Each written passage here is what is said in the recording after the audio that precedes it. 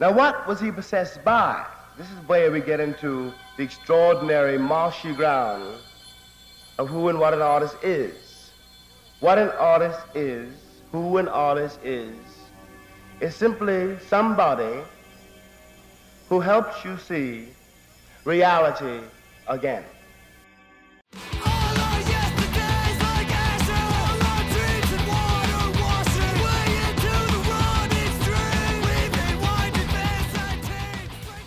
So today, I'm very excited to speak with Daniel K. of the DC local punk band, and he's the lead vocalist of Psy-Op. They're releasing their debut EP. It's called Howl from the Void. Daniel, how are you doing, man? Everything's gravy. Good to hear. Good to hear. I listened to your album today, and I was blown away. It was incredible in so many different aspects. But before we listen to the art, I want to talk a little bit about your background.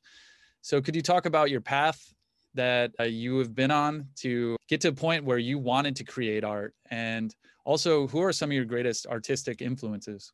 Sure. I've only really recently gotten to the point where I've been able to create and bring my music to the world. I've been writing for a long time and been wanting to make music for as long as I can remember, really, but I was more focused on the words rather. This would be my debut really as a vocalist, and so the music kind of came as like an outlet for my writing, and just because I like to make loud, angry, righteous shit,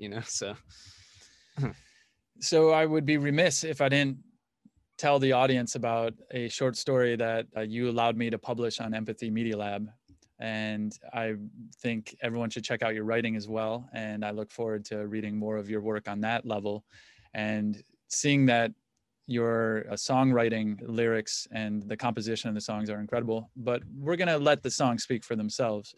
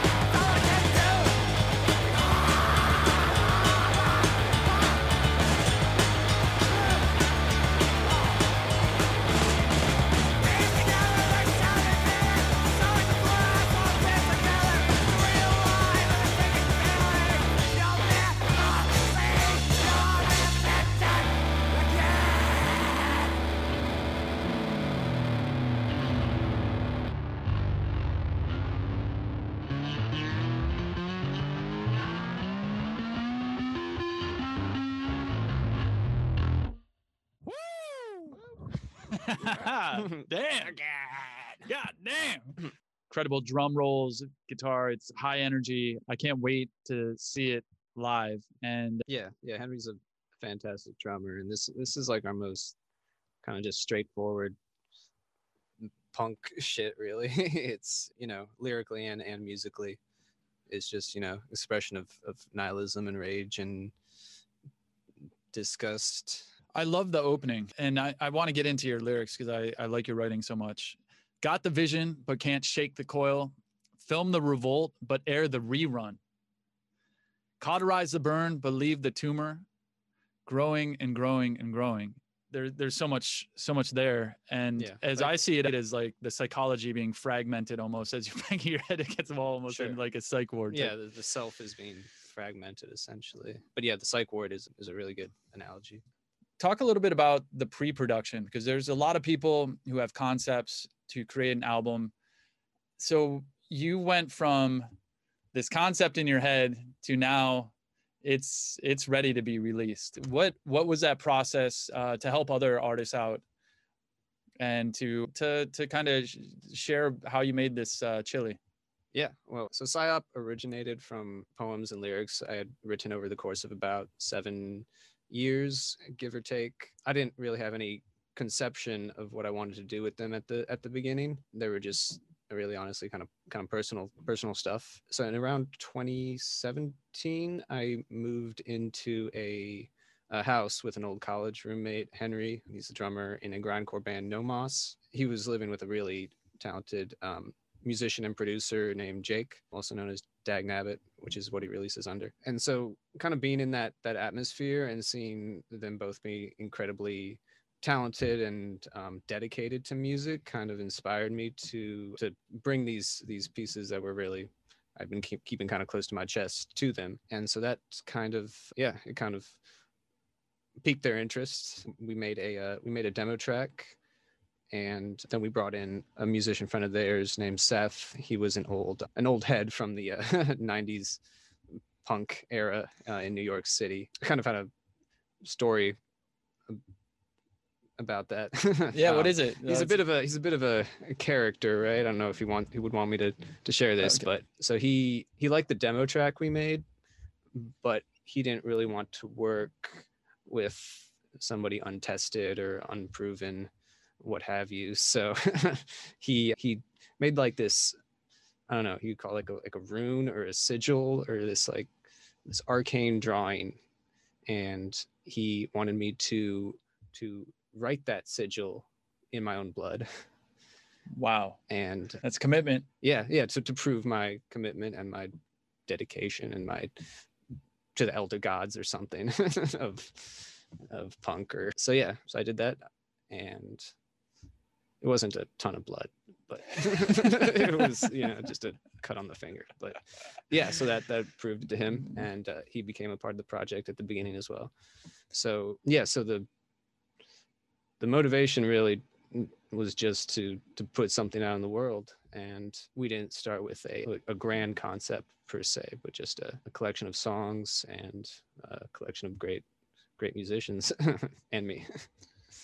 Who are some of your greatest influences? As I like to refer to, are the people that maybe you've read the most, listened to the most. Those tend to be your greatest influences. So who are the folks that you've spent the most time with as artists that probably have influenced you? Sure. So as far as musically, I first kind of fell in love with music when I discovered like classic 70s and 80s punk, Black Flag, Bad Brains, Replacements, Husker Du, stuff like that. Kind of going into the 90s with Fugazi and Refused at the Drive-In. So that kind of set a musical background for me.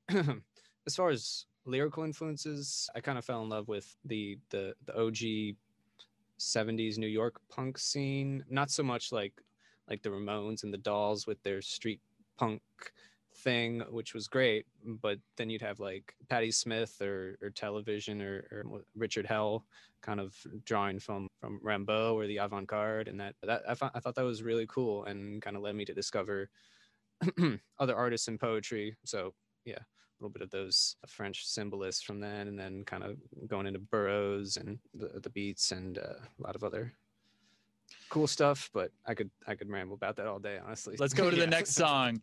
The World Owes Me Something. About that shit.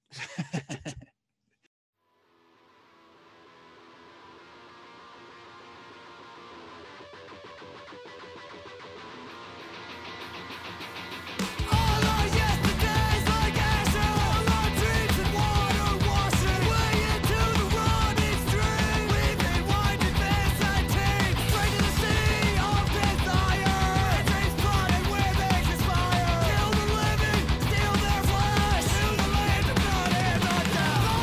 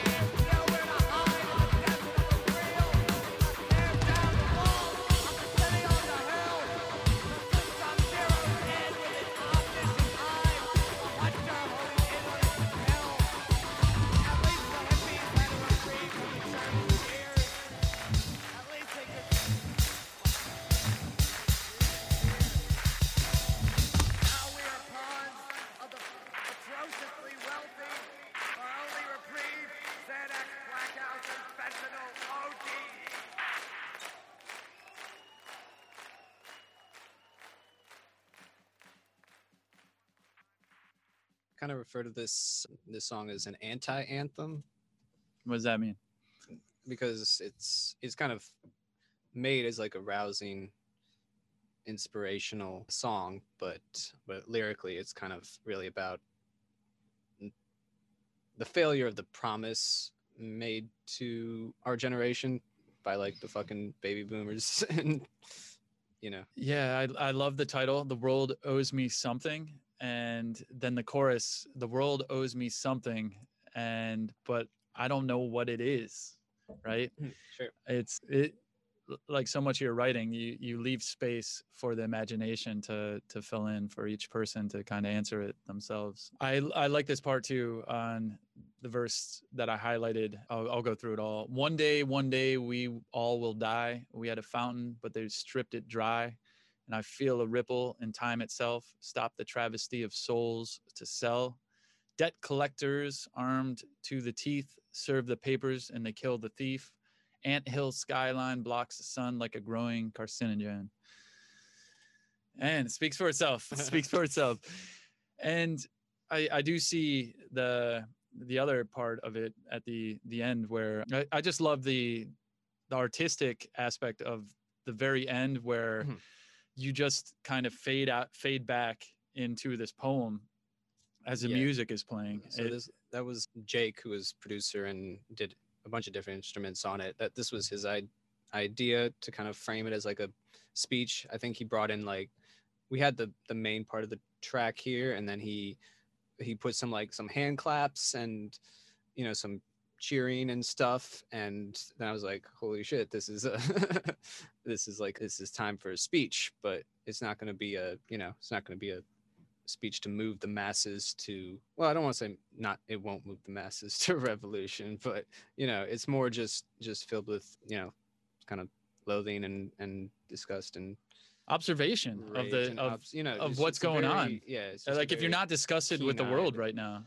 Yeah, and I guess is kind of inspirational in a way, but yeah, I mean it's eye-opening. I hope it's just eye-opening.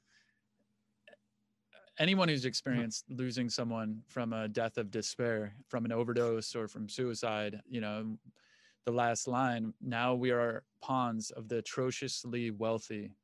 Our only reprieve, Xanax, blackouts, and fentanyl ODs. That does capture a zeitgeist, unfortunately, that these ODs are directly related to the atrociously wealthy. Yeah, like there's said, poverty death and of despair. Yeah, that's a very that term really hits the nail right on the head for why our mental health is so bad as a group, cohort, whatever. So we are on the last song before we talk a little bit more about the role of the artist. Should we just play it? Let's go for it. All right.